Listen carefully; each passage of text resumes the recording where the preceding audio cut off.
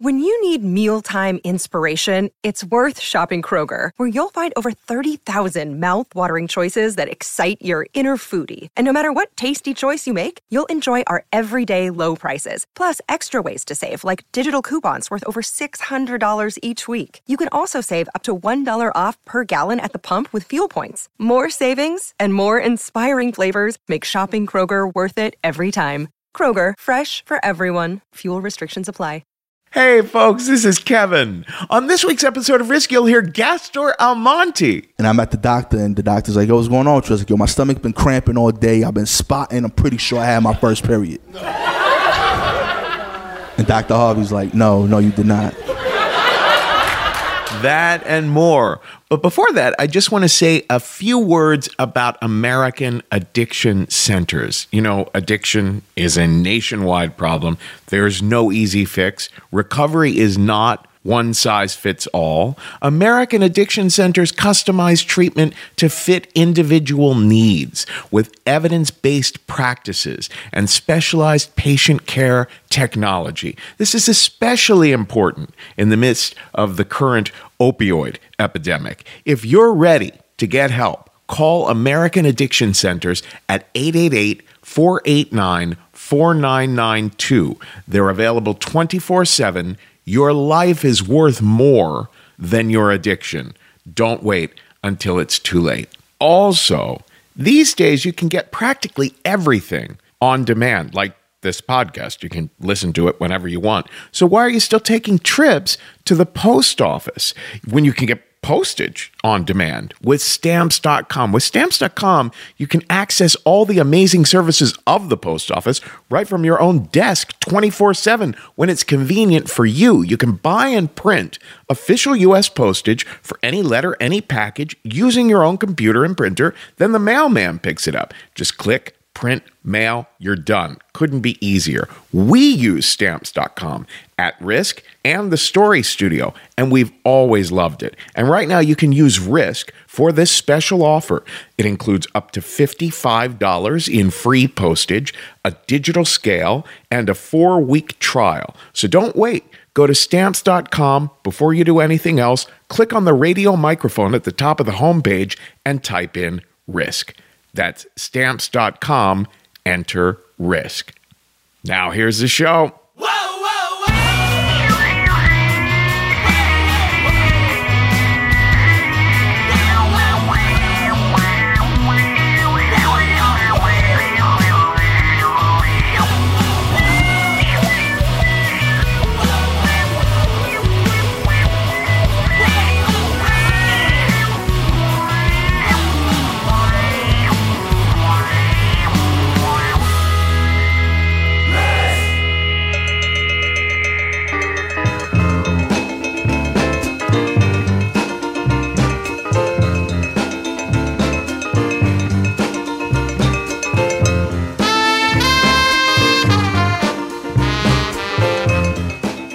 Kids, this is Risk, the show where people tell true stories they never thought they'd dare to share. I'm Kevin Allison. This is Hugh Masekela behind me now, and we are calling this week's episode Shook.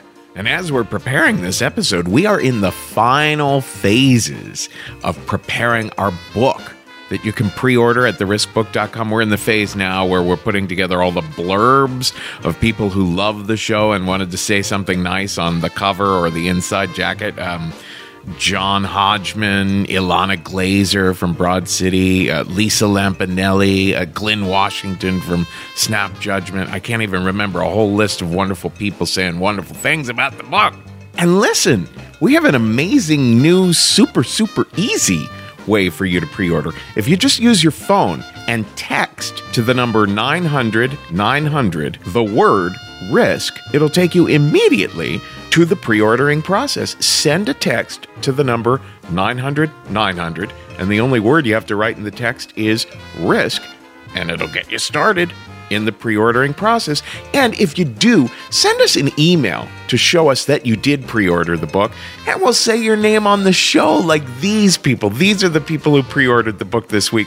Tammy Ray. Oh, we love Tammy. Amy Salloway, another person we love. We know both of these people so far. Christy Hutchings, Jen Bryan Offen, Joseph Van Dorn, Sarah Starkstrom, Rachel Parkman, Janelle Miley, Serena Silgaro, Sam Kuntz, Stuart Sullivan, and Nivi Malik. Holy cow. And a couple of those folks will choose their name out of a hat and give a special prize beyond being mentioned on the show. Now, listen, we have got some fabulous stories today. We've got Beowulf Jones coming up in a little bit. I should let you know, there's also an interview with Beowulf Jones on our Patreon right now. Every week we upload a new bonus story there on our Patreon and a new check-in with me. Sometimes it's just me talking, and sometimes it's me talking to someone else. This week, it's me talking to our Los Angeles producer, Beowulf Jones, who also tells the second story on this week's episode. But first, let's hear a story from Gastor Almonte that he shared with us here in New York. Now, this was a little bit different at this particular show. I got up afterwards and asked the storyteller some questions, chatted a little bit with the storyteller. So you'll hear me run up on stage and joke around with Gastor a little bit after his story. You can find him at gastoralmonte.com, and here he is now with a story we call Continuing Education.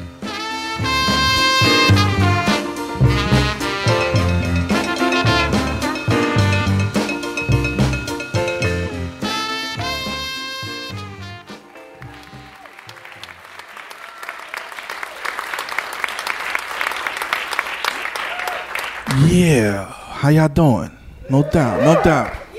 A couple months back, my son came into the living room on a Saturday morning. I was watching ESPN, and he's like, "Yo, Dad, what do you know about tectonic plates?" I don't know shit about tectonic plates, you know? And if I did know anything about tectonic plates, I'm not ready to talk about it at 8 o'clock in the morning. You know? And he's like, "Dad, tectonic plates." I'm like, "I'm sorry, I don't remember studying that, man." He's like, "We're talking about it in school, Dad." I'm like, "I'm sorry, Pop." And he's like, throwing up his hands in the air. This guy. Like, I'm the fuck up in this, you know? Then he goes to the hallway, gets his sister, she's 9, and they come out to the living room, and they talk about tectonic plates. In my face.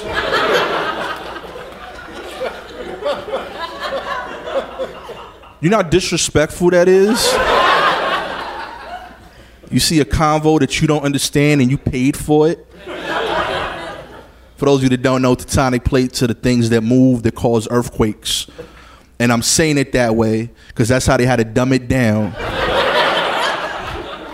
So I could understand this nonsense. I appreciated it though because it was cool to still be like a source of knowledge for them, you know? Because that goes away, right? When you're like a teenager, you don't go to your parents for information. You want to know things on your own. And the other thing is, it was cool to see him ask questions openly. Like when you're a teen, you always want to know things, but you don't want people to know that you don't know what you're trying to know, you know? Right? That's not just me, right? Okay. I remember when I was 13, I was taking the bus home from school, and the girls in the back of the bus from class were all laughing. And I want to be in the in crowd, so I want to know what's going on. So I walked to the back of the bus. And I hear my homegirl, Crystal, she's like, "Yo, it happens to them all the time." And they start laughing. And I'm like, "What are you talking about?" And she's like, "You ain't see you had an erection in class this week?" And I didn't know what erections were. But I didn't want her to know that I didn't know what erections were. They seem vital to the story. You know? And to be clear, like I had erections, like I knew what erections were, I just didn't know that they were called erections. Like I don't want y'all looking at me like, "Damn, I feel bad for this guy." You know? Prime of his life, you know? So yeah, I had erections, didn't know what erections were. We about to find out together. You know? And, you know, they keep going. They're like, "Dude, that was the third one this week. Yo, I saw them with one when they were going to the bathroom." It's crazy, but I really want to know. So I went into Guess Who mode. You know the board game? Yeah, right? With all the faces, and you got to ask questions to figure out who the person is. I asked the wrong question. So I was like, so was it a boy or a girl?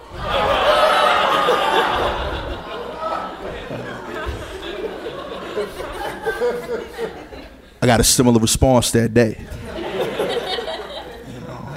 So I walked away, they're like, Gastor, you so funny. That was crazy. I'm like, yeah, I know. That's what I do. I still don't know shit. I don't know what's going on. Someone in class is having an erection. It's either a boy or a girl. And whoever it is, apparently it's ridiculous to think it's the other side of the class. I go home. I eat this. I get ready for the day's game. I play baseball. I'm Dominican. That's what you're forced to do till your dad says different. I get dressed. I'm at the park having a great game. But it's a hot day, and I fainted. My dad comes, picks me up, takes me to the doctor's office. And the doctor's asking me questions. He's like, how you feeling? I was like, I don't know. I felt dizzy. I felt nauseous.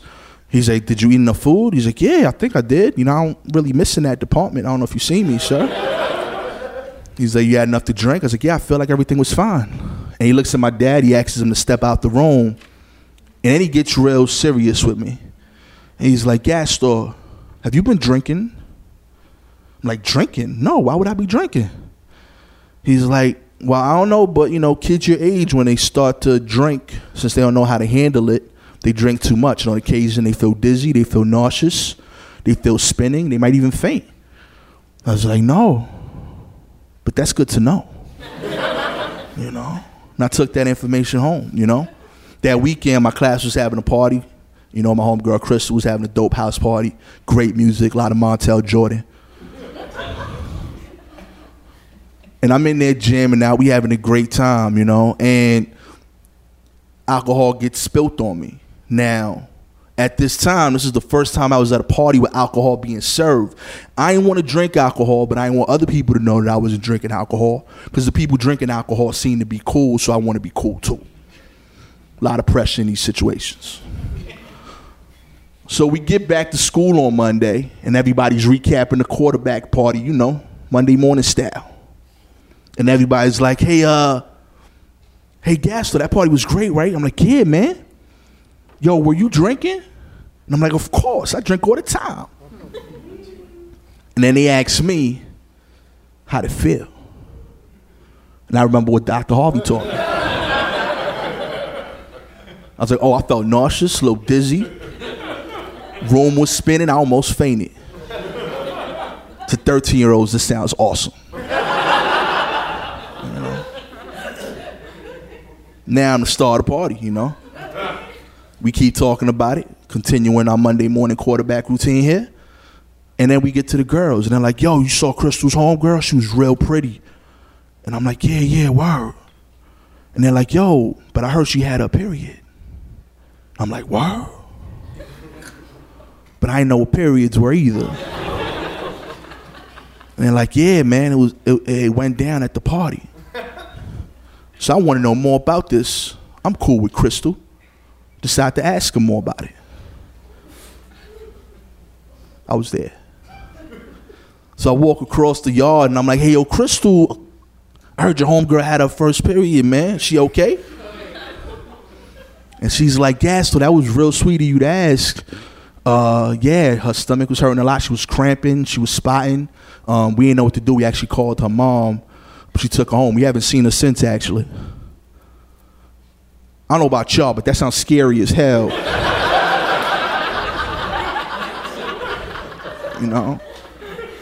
Like, I know what they are now, and they still scare me. And I was like, okay, good luck to her.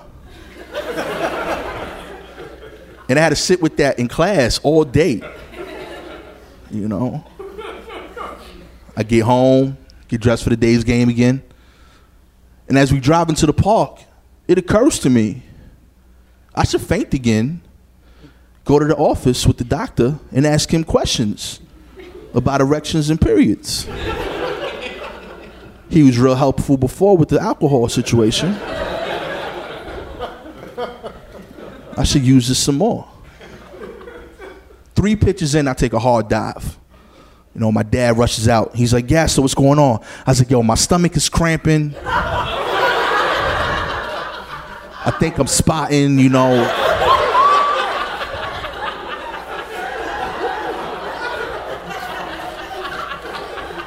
Let's get to the doctor's office, you know? And I'm at the doctor, and the doctor's like, yo, what's going on? I was like, yo, my stomach's been cramping all day. I've been spotting. I'm pretty sure I had my first period.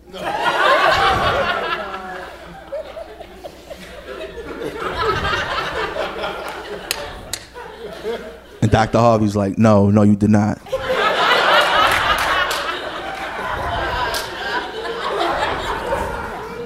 You have any questions, Gastor? I was like, I'm gonna be honest with you, Dr. Harvey. I don't know what a period is. And he's like, I know, Gastor.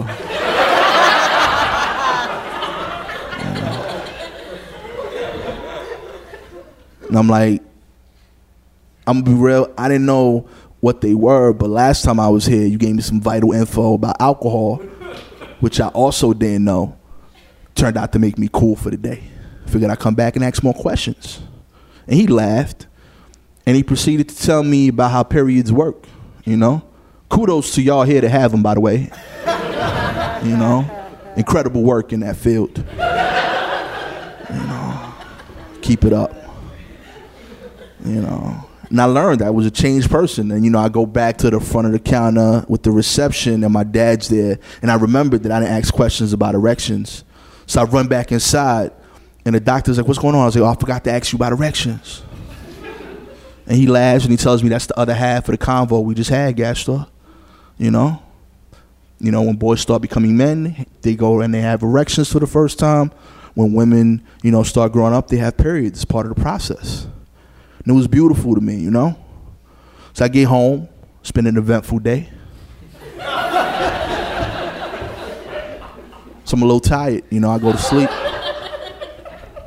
Let that sink in. And I wake up the next morning, and my father is in my room.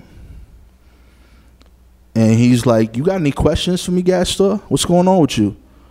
I'm like, what are you talking about? He's like, you've been fainting. I want to know if everything's okay.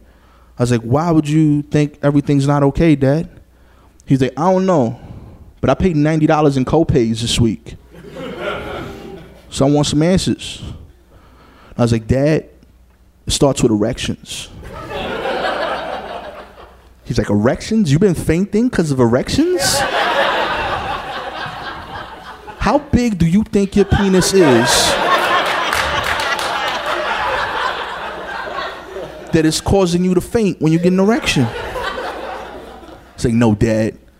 Last time I had questions about alcohol, Dr. Harvey helped me out. Figured I could ask some questions about periods and erections.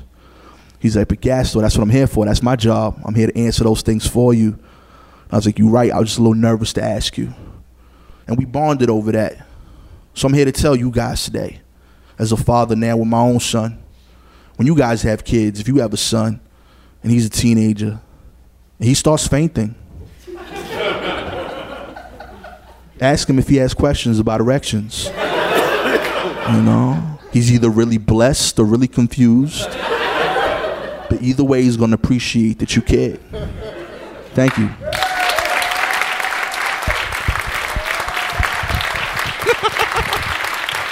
Gastor Almonte!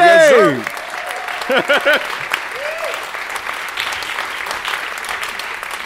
So how old did you say your kids are nowadays? My son just turned 8 and my daughter's 9. Wow. Yeah. So I'm sure you have to field lots of questions still. All the time. I recently butchered the pregnancy birth giving question with my daughter. Like the day before, my wife was like, you just got to be real literal with her. You know, just straightforward, whatever you think is the honest answer. So she asks me how babies are born. I'm like, yeah, they come out the woman's vagina, except when, like, you know, they have complications, like your Aunt Titi did with your cousin Xavier. They had to cut her open. There's a lot of bleeding, but, you know, everything's cool now. So I said that also at 8 o'clock in the morning. My daughter was traumatized, ran inside to my bedroom and, like, told my wife this. So I'm not allowed to talk to the kids anymore. So, yeah, this is where we are. Yeah, when I first heard this story, I was thinking, what are the words that were a total trip for me? I remember in the second grade, we were on the playground, and I was watching three other boys toss a ball back and forth, right? Yeah. And two of the guys just kind of signaled to each other, we're not going to toss it to the third boy. So they were just tossing it back and forth, and the third guy was like, throw it to me. And they wouldn't. He's like, throw it to me. He got so pissed off that he finally just yelled out to the whole playground, rape! And everything stopped. Half the kids were like, oh, and the teachers were all like, and then there were kids like me who were just like, I don't know what that word means, but it must be worse than not getting the ball thrown to you. Unrelated to semi-related to that, you might have told the only effective rape joke ever, by the way. Well done. Well done. Kudos. Now this is a little risky too. When I was in the sixth grade, my best friend and I decided together mutually that I should give him a blowjob. And we were like, where did you grow up, my G? What is going on here? What are these conversations? Cincinnati, Ohio, of course. What is happening? The most Republican and Catholic of towns. No, but what it came to was, it was a sleepover, and it basically just boiled down to me being like, and then say, does that feel good? And he was like, assuming that he should, so he's like, yeah, that feels amazing. Just me blowing on it, and then after a while we were like, well, all right, I guess we're done. Well done.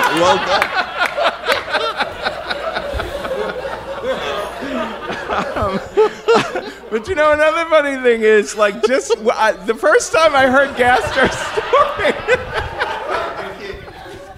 Yeah, I'm trained to react and respond to everything. I got nothing relatable to that at all. I can't. You on your own on that one, B. The first time I heard your story, I heard a very murky recording, a recording you made somewhere else of this story. And the way I heard it, your kid was saying, hey, Dad, do you know about the tiny plates instead of tectonic plates? And I was listening to the story like, well, fuck, I don't know about the tiny plates either.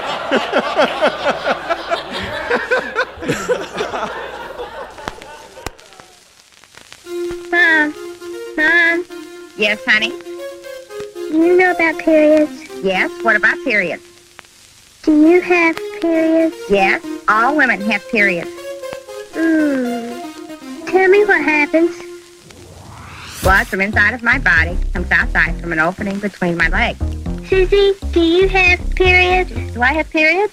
Yes, I want to know if Susie has periods. Jill, all women have periods about every 4 weeks for 3 or 4 days. When I'm on my period, blood from inside of my body comes outside from an opening between my legs. What about my teacher? Does Miss Jones have periods? All women have periods about every 4 weeks. Hi, girls. Hi, Dad. What have you girls been talking about? About periods, Daddy. Dad, can I ask you something? Sure, honey. What is it? Does that girl have periods? Yes, Jill. All women have periods about every 4 weeks. Blood from inside a woman's body comes outside from an opening between her legs. But Dad, men don't have periods, do they? Men do not. Only women. Now I know. All women have periods. That's right, honey.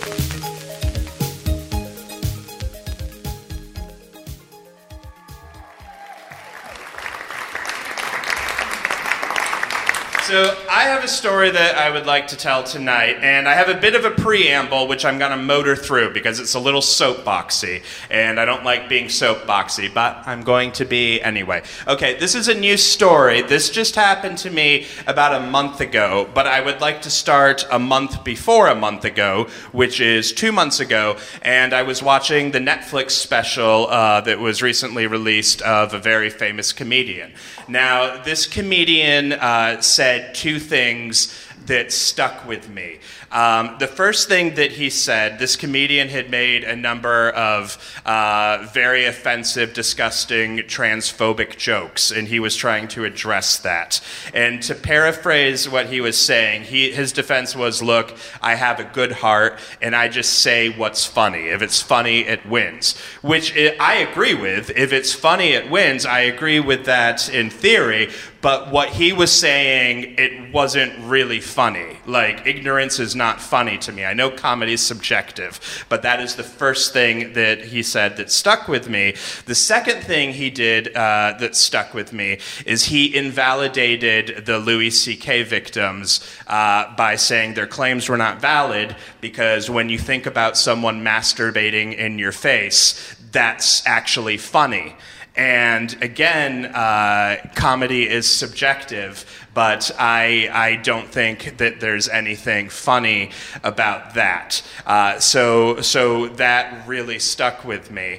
And there's such a national conversation happening right now about assault, if certain things count as assault, if certain things don't. And I recognize that I have my own growing to do. Because while I like to think I'm on the right side of things, I'm hypocritical in one way. I'm one of those assholes. If I read something about a 50-year-old biology teacher running off with a 15-year-old girl in his class, that makes me sick to my stomach. But if I read about a 50-year-old teacher and she seduced a 16-year-old boy in her class, I think to myself, oh, you lucky fucker. And that's not right, but that's what I think, because I remember how I was when I was 16. I was an incredibly sexual creature, and there is nothing in the world I would have loved more than for some lady with experience to waltz in and show me the finer points on how to use my body.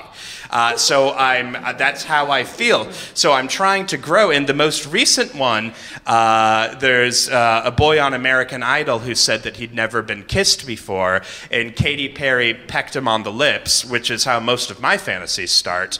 But he didn't want it, and so some people are saying that's assault, some people are saying it's not. That is my soapbox preamble. I will now get into the story. I was walking around Hollywood, Cahuenga area, and I was going to get some lunch, and I saw this sign on this building that said, Louisiana Kitchen. And I thought, oh, Louisiana Kitchen?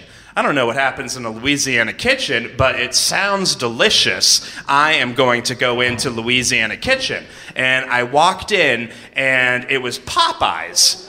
What nobody was telling me is that the full name of Popeyes is Popeyes Louisiana Kitchen. I didn't know that because the sign just said Louisiana Kitchen in a circle and had like a small P, and that doesn't scream Popeyes to me. But I was obviously in Popeyes, so whatever. I went up to the counter, and they had one of those TV screen menus. Have you seen those where they show you like a special, and as soon as you lock in on something you might want, the screen changes, and you have to hope it comes back up? What I saw on the TV screen, it said, Popeyes employees have heart. We have your back. And I thought to myself, oh, well, that's nice. You know, in the unlikely event shit's about to go down at Popeyes, these Popeyes employees have my back. So I got my food. It's chicken, mac and cheese, and a biscuit. And I walk one table down from this guy who looks like Drake, if Drake was really into overalls. Like, I'm not an overalls guy, but these were gold medal overalls. And like the kind of overalls that made me think, oh, wow, I might need to look into getting a pair of overalls.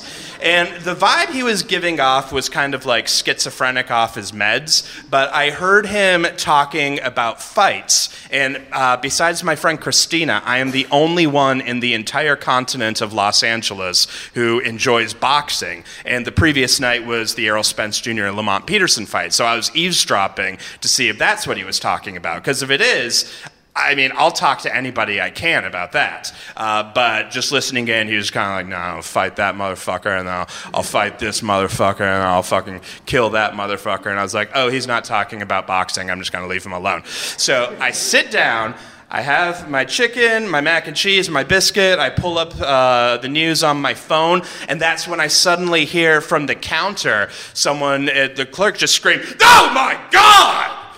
And that's when I hear a crash behind me, and it's a woman sprinting through the door, and before she goes through the door completely, she turns around and she points directly at me, and she goes, "You nasty!"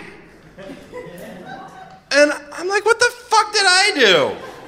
I'm just trying to enjoy my food. I'm not bothering anyone. I mean, unless you're vegan, nothing I'm doing is offensive right now. And then I turn around and, you, sir, what's your name? Mike? Mike, stand up. Come closer. Closer. Closer. Closer. Okay. As far as Mike is away from me, I turn around. Overalls guy is masturbating right in my face. This is Overalls guy, and he is masturbating right in my face. And I should feel like I should describe this for you. This was not some fat, out-of-shape Uncle Buck guy just groaning and wheezing and doing everything he can to try and get this out. This guy was in physical condition. He was in good shape. He was like in Michael B. Jordan and Black Panther good shape.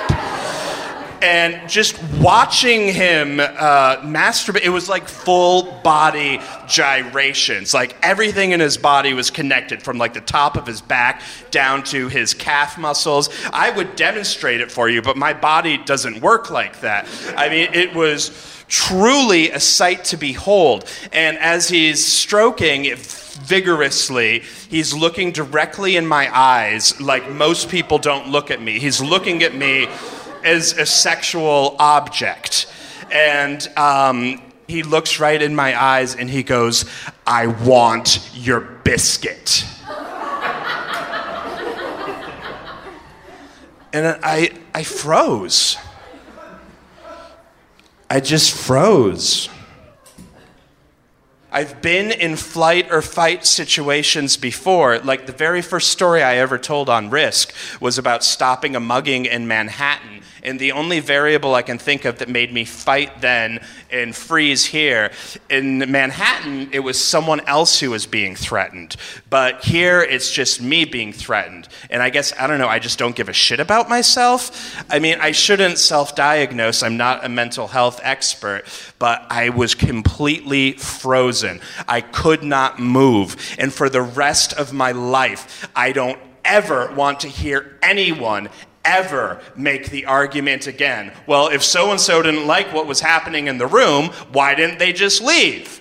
I didn't leave because I was frozen. Do you know what frozen means? It means you can't move. Like, that argument makes about as much sense as saying, well, if Captain America didn't want to be stuck in that iceberg for 70 years, why didn't he just leave? He didn't leave the iceberg because it froze him. That is the nature of ice. And I'm thinking to myself, why? Why is it? Did I do something?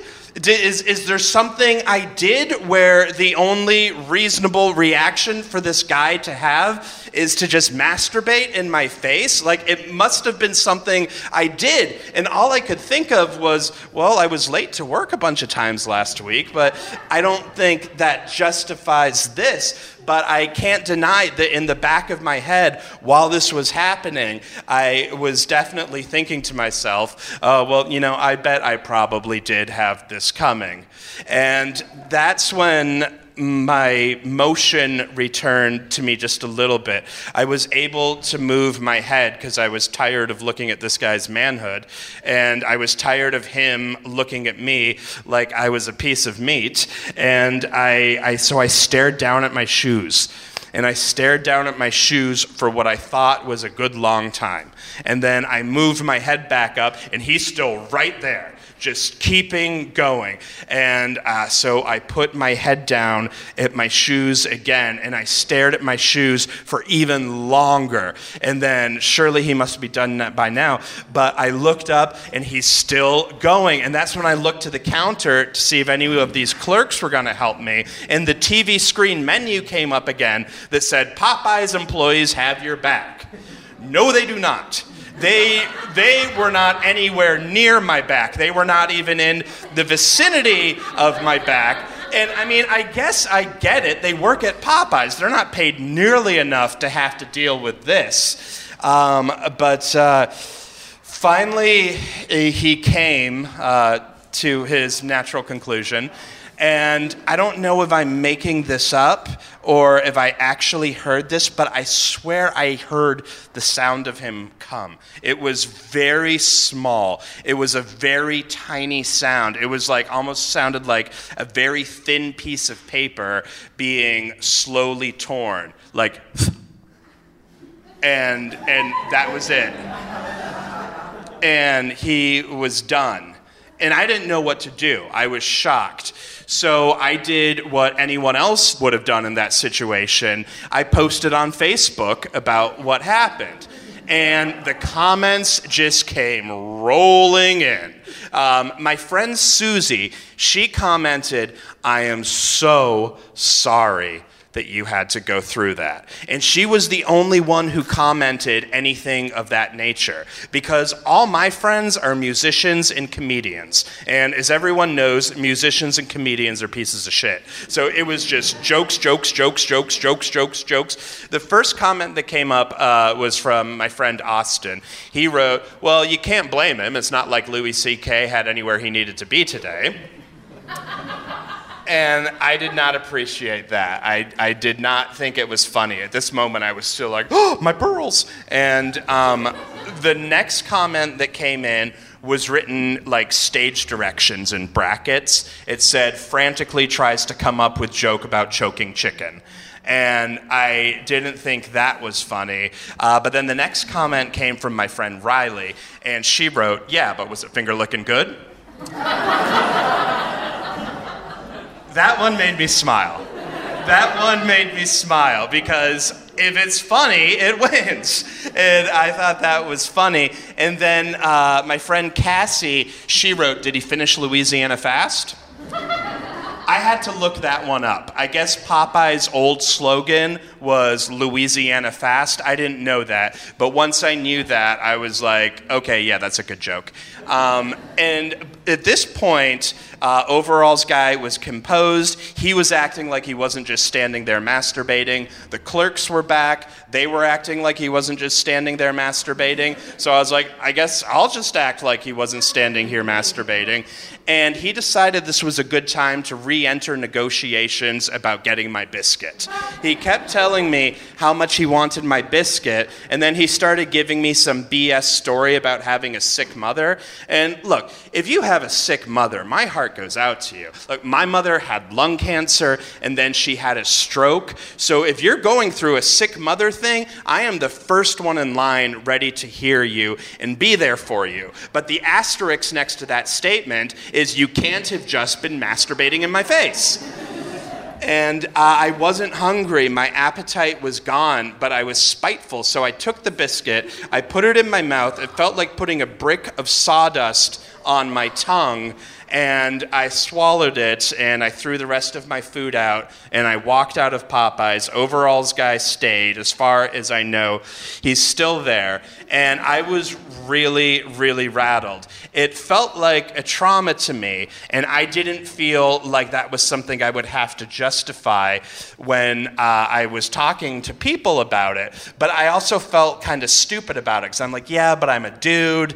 Am I allowed to be upset by this? Because I was thinking about how it would be for other people. Because, like, you know, if he was doing this to a woman, you know, women tend to, like, be smaller, and I'm sure it would be much more scary. For example, the idea of, is this guy gonna rape me? That never crossed my mind once, so that's my privilege. But the people who I found are not sympathetic towards this is all my gay male friends. They, like my friend David said to me, how did you describe him? He looked like Drake, but Michael B. Jordan and Black Panther. I think you should have just given him the biscuit. And I was talking to another friend of mine, and his note to me was, well, the way that you tell this story, it sounds like you think that something kind of significant happened to you, but this isn't really a big deal. And I was like, fuck you! What do you mean this isn't a big deal? Have some guy masturbate in your face and see what you think. And then I was like, wait, that's exactly what he's talking about. If some guy like this was to masturbate in his face, he would think that it's his lucky day. That sounds great to him. And that sounds like I'm offended that he has that point of view, but how is that different from me being like, so that 16-year-old kid got seduced by a 50-year-old teacher? That's a lucky day. And so I don't want to have to try and convince people that something that I felt very traumatized by actually is traumatizing. So here's how I grew. It's not like when I heard the comedian talk about how somebody masturbating in front of you is kind of funny, like I knew that was bullshit the second I heard it. It's not like I was like, oh yeah, that sounds true, that's funny, and then it happened to me and I was like, oh no, now it's not funny. The lesson that I have to take away is I don't think I can make fun of this American Idol kid. If he wants to say that this thing happened to me and I'm very traumatized about it, then I'm just gonna have to accept that he was traumatized about it. That's how I grew through this. Also, Katy Perry, I don't know if you listen to podcasts, but I do forgive you, and if you're up for it, I'd love to date you. Thank you very much.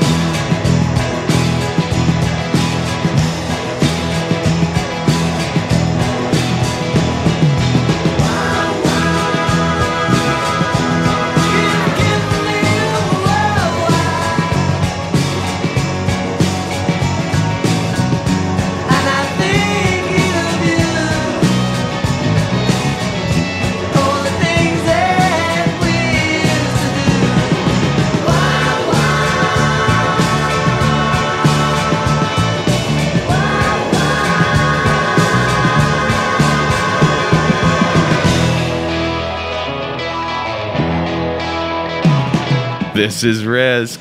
This is George Harrison behind me now. I was having a conversation with Beowulf. I said, what song do you think might be appropriate to follow your complicated story there? And he said, oh, Beware of Darkness by George Harrison. And I said, yeah, that would be appropriate, but I'm more in the mood for Wah Wah. And he said, well, far be it from me to block Wah Wah. So, welcome to Wah Wah, motherfuckers. Welcome to Wah Wah. And before that, we heard a little interstitial by our episode editor, Jeff Barr, from an old educational film in which a kid has what a period is explained to her in the exact same language by about, seems like 430 members of her family. Now, like I was saying before, I do an interview with Beowulf Jones about the history of the LA Risk show that he produces out there. That is on our Patreon. Every week now I'm doing a check-in, an audio check-in where I talk about what's on my mind or interview someone else, and this week it's an interview with Beowulf. And we put bonus stories on Patreon all the time as well, so lots of extra content to be found there at patreon.com/risk. Now I want to talk about a new sponsor of ours. It is easier to keep the hair you have than to replace the hair you might have lost. Take it from forhims.com. That's forhims.com. A one-stop shop for hair loss, skincare, sexual wellness for men with medical-grade solutions, real doctors, and well-known generic equivalent to name-brand prescriptions that can help you keep your hair. Forhims.com offers men easier, more affordable access to the prescriptions, products, and medical advice they need. These are not herbal supplements. These are prescription solutions backed by science. No waiting room, no awkward doctor's visits. Save hours by going to 4hims.com and answering a few quick questions. Then a doctor will review and can prescribe you, and everything will be sent directly to your door. Order now. Our listeners will get a trial month of everything you need to keep your hair for just $5 today, right now, while supplies last. See the website for full details. This would cost hundreds if you went to the doctor or a pharmacy. So go to 4hims.com/risk. That's FORHIMS.com/risk. Our final story on this week's episode comes to us from one of our favorites going way back. Tracy Rowland was on one of the first episodes of the show, and she's been back several times since. It's always a treat to have her on. Now, this performance she did the very first time we were at Caveat, which is now our new home in New York City. You can look her up at tracyrowland.com. That's ROWLAND.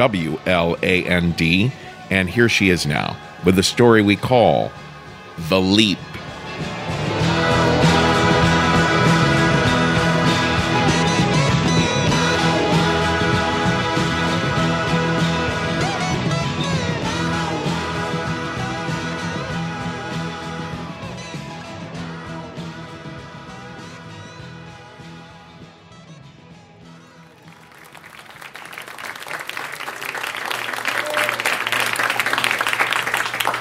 This one was from a few years ago when I found myself on the Victoria Bridge in Zimbabwe staring at a crocodile-filled river 400 feet below while a group of people stood behind me chanting, "Go, go, jump." And I put the blame for this situation firmly at the feet of my friend David. David and I met years ago. We met in Los Angeles not long after I had moved from Hong Kong. If you could keep up. I know you were told there'd be no geography, but there's tons of it in this one. And David, like all good friends, he thought the best of his friends, and he saw us as better versions than we saw ourselves. And he always thought that I was a lot more brave than I actually am. And he wouldn't say it in so many words. It'd be more like, well, that was a ballsy move, or that's a bold choice of haircut. Or he'd compare me to women that he knew or that women had seen in movies, and he'd be like, yeah, she's like you, she's got guts. And I did not see it, but he did, so great. Because one thing that David was wonderful at was friendship. He had this wonderful group of people who loved him and who had his back. And in Los Angeles, that's like having a pet unicorn or a job. We met when a mutual friend tried to set us up, and it was great timing on her part. I had just been freshly crushed by some dumb LA guy, and David had just been crushed by the film industry. He had come so close to getting this kind of screenwriting grant. I mean, when I say so close, there were thousands of people to get this grant, and he came in second. Aww. And we sat at lunch just staring silently at our plates, while our friend is chirping like, hey, you guys are both from New Jersey. But you know what? By the end of that non-date, we had made each other laugh. And so what blossomed there that day was even better than an LA romance. It was a friendship. And it was the kind of friendship where, we liked the same books and we hated the same pop music. And we would just spend evenings on the phone. We could have spent them together next to each other on the couch, but it was more fun on the phone, kind of hate watching bad movies. Together we'd spend the whole evening just like, ugh. And at one point, it was inevitable that David would be like, how did this get made? The words make no sense. And he would insist that his dog had just eaten a Chinese menu and just pooped out a better script. It was just and it was during one of these movies, we were watching a movie this way, on the phone, and the movie had this sort of dramatic suicide in it. And David was silent for a minute, and he was just like, that's a shitty thing to do to your friends, right? It's like, they've got to find your body. Your dog is sitting with it for days, and then your family has to get that phone call, and then they have to get on a plane, devastated. I just wouldn't do that to the people that I love. And I'm like, that is very considerate. This is why everybody likes you. If I were to kill myself, it's probably going to be because of the people I love. They drove me to it. I'm going to make it as messy as possible. I'm going to do it right in front of their door. If we're not right in front of their door, I'm going to hope that they don't find me for weeks so it's just really ripe. That's how you do it. We balanced each other out that way as friends. We were good. It was a good little yin and yang of poor taste. And this pattern sort of developed in our relationship, where my ADD made me late to everything, and his OCD made him furious about having to wait. And then I would sulk, about how unaccepting my friend was about my disability. And I would go days without calling him, right? And then something would always happen. I'd see something funny, and I'd be like, I gotta call David. Or he'd see something funny, and be like, I gotta call Tracy. No matter how much I annoyed him. Oh, and I annoyed him. There was a certain point where it was just, call Tracy, call David. Those 2 words just cured every argument. There was even a time, there was a brief moment where I had enough success to have an assistant. I'd be like, any messages? And she'd just hand me a stack of call David. And so those, it was like those 2 words were sort of the magical words for our friendship. And we actually even had this sort of short and ridiculous time as roommates, which we quickly realized was terrible. But during that time, the combination of my ADD and his OCD meant that the dishes got washed twice. And it meant he had a plan, right? He planned everything out. Everything was planned. And I did not. Everything in my life was random.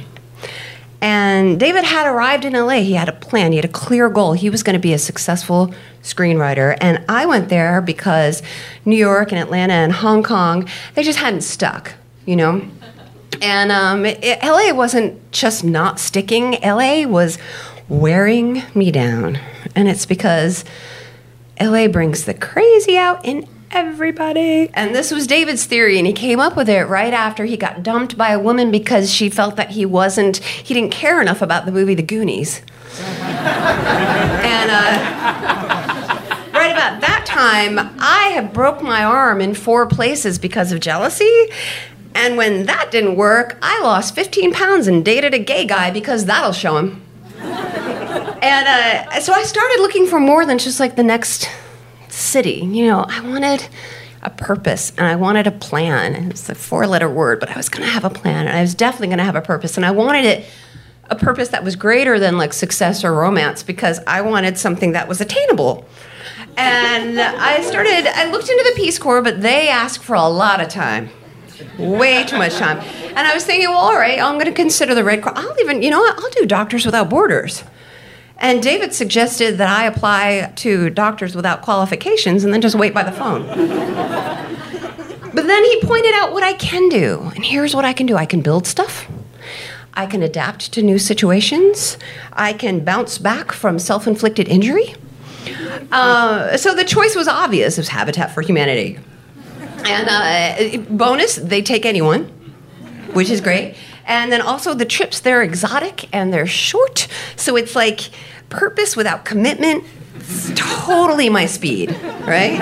And so these little international builds, they became my sanity break. Year after year, it was my emergency Xanax, just kind of leaving the city, going somewhere else and being useful for a couple of weeks.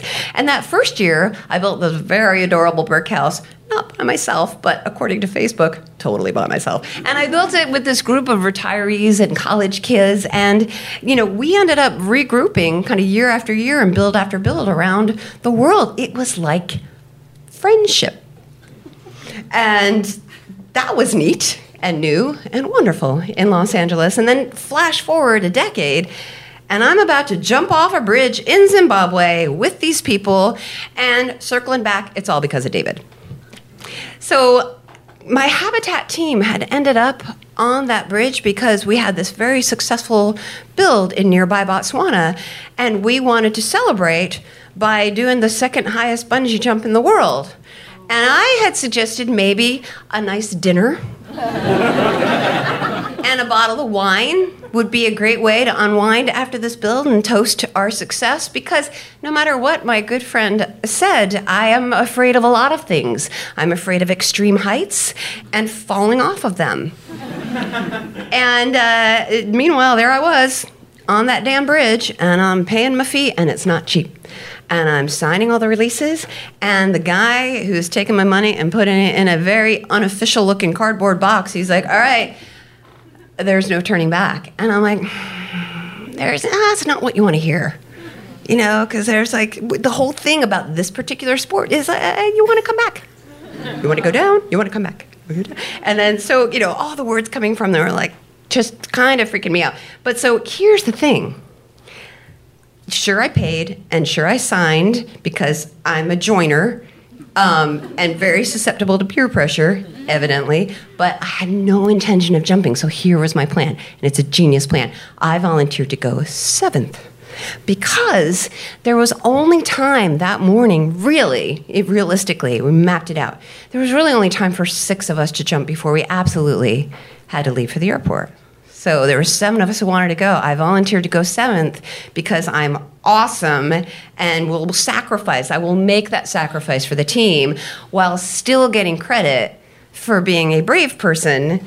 And it is a perfectly planned out, every detail. David would have been so impressed with my attention to detail. And so at the same time, I still kind of wish I had pocketed that bottle of Xanax that I found when we were cleaning out his apartment, but I didn't, and it was just the adrenaline facing me. But the thing about David's apartment is that in his medicine cabinet, there were a lot of prescriptions. He was a guy who held it together, but he was a guy who also like pharmaceutically held it together. And he had once complained that all of his head meds, you know, they were making him lose his appetite.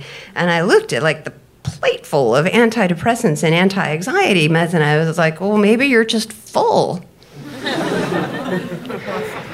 So back on that bridge, my order number was written, all of our order numbers were written on our arms in big magic marker, and in Zimbabwe, that's a binding contract. So I had this like giant number 7, I'm rubbing it for luck, right?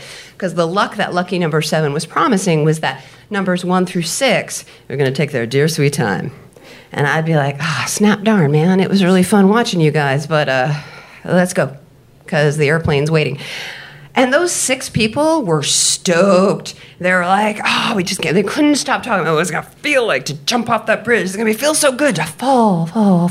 And I'm like, can we stop talking about this? And they just kept going, oh man, when our feet leave that bridge, we're going to feel free. It's going to be amazing to feel so free. We're going to feel so free. I'm like, you're like 6 well-off white people in Zimbabwe. How much more free do you need to feel right now? I was a little on edge.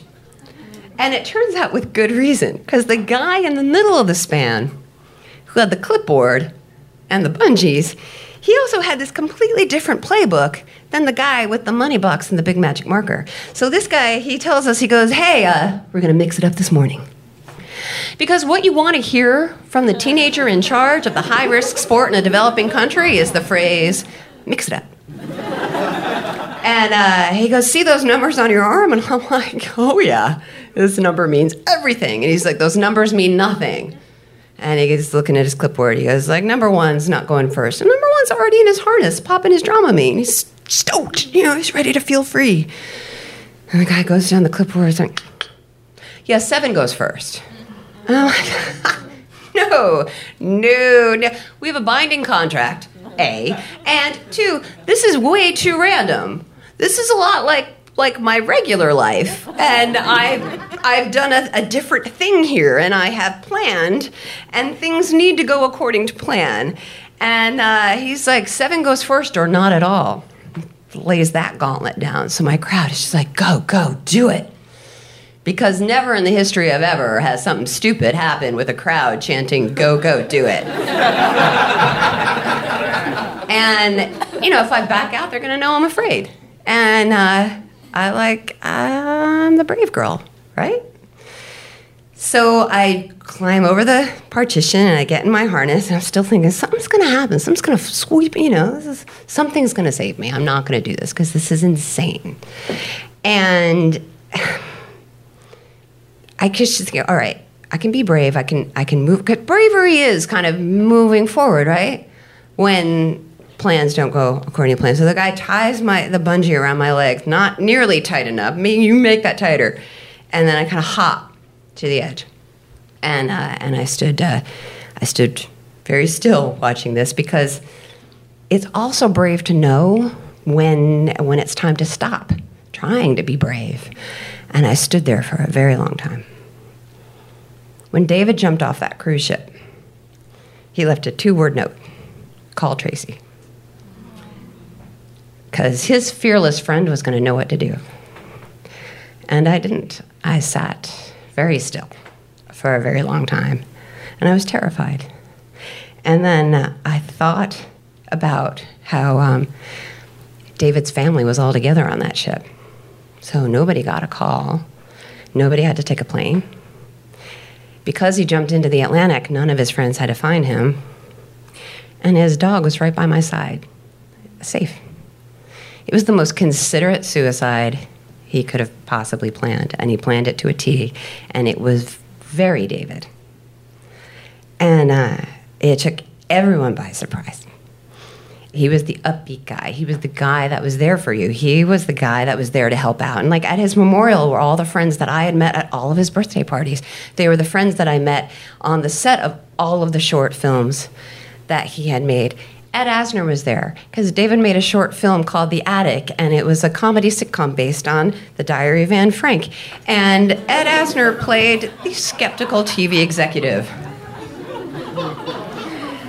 And he only had good things to say about David. We all did.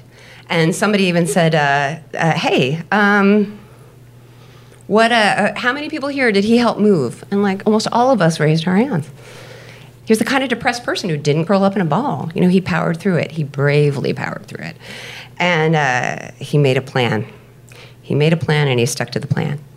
And after we all raised our hands about the move, we put on the Clash's Should I Stay or Should I Go? Because we thought he would think that was very funny.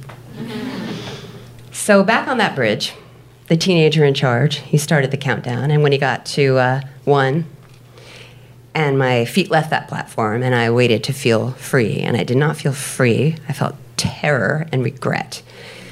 But I knew they would be temporary, and I knew I would bounce back.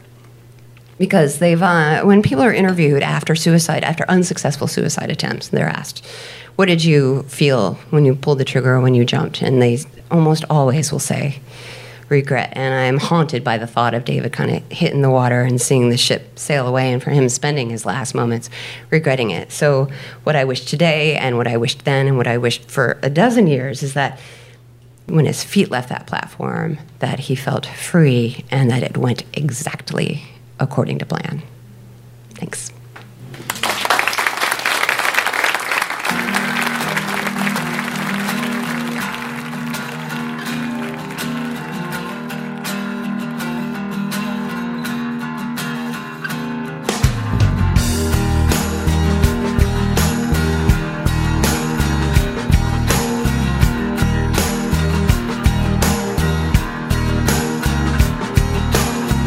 Let's take a ride to the seaside.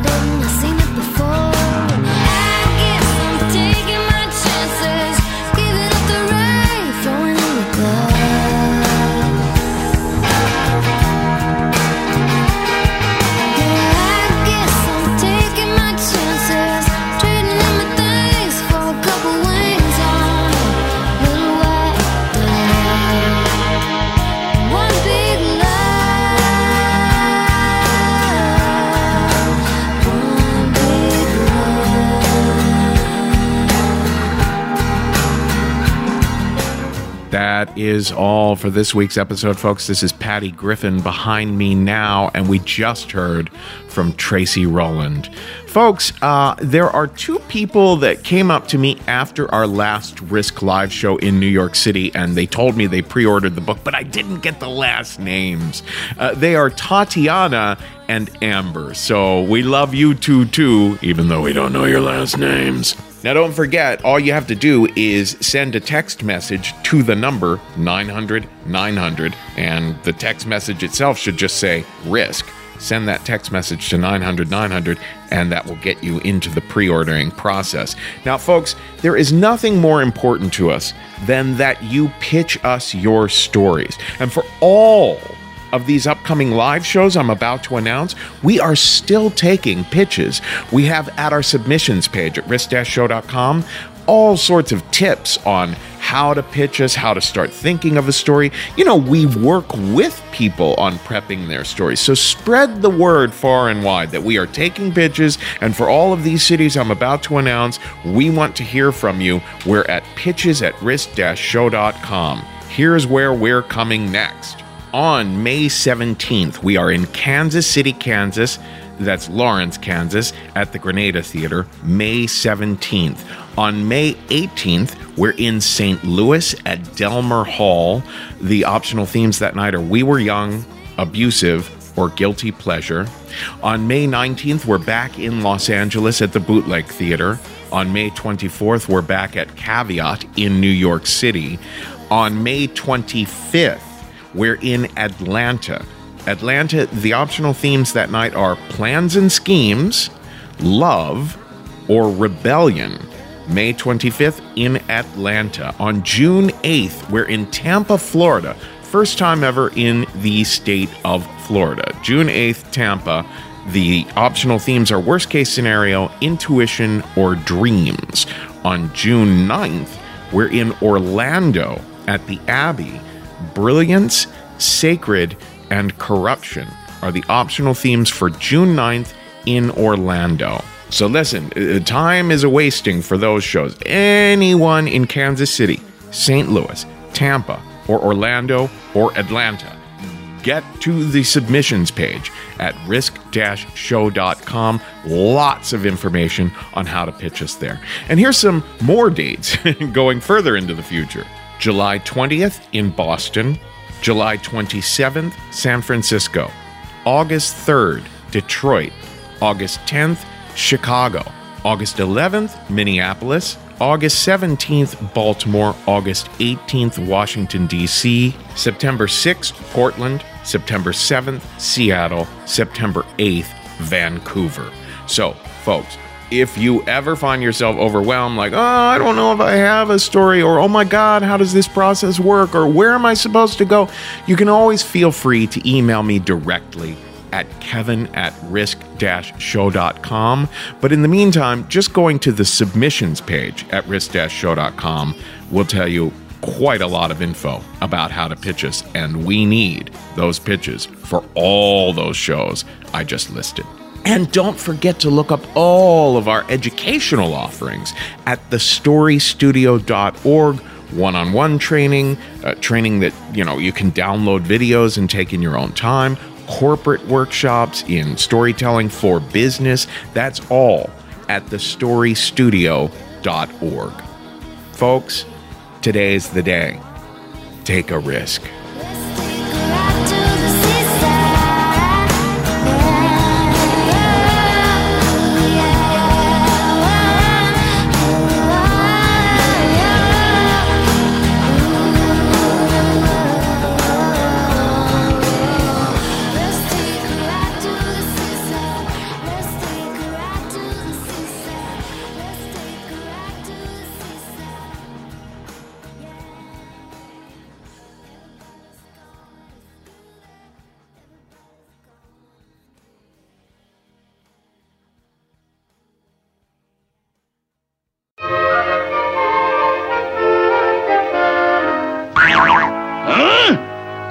Does you think she can handles it? Oh, I just love strong men.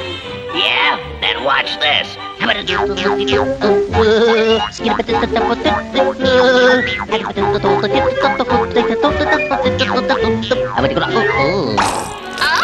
you're a fast one. Why, that little show-up. Oh, yeah?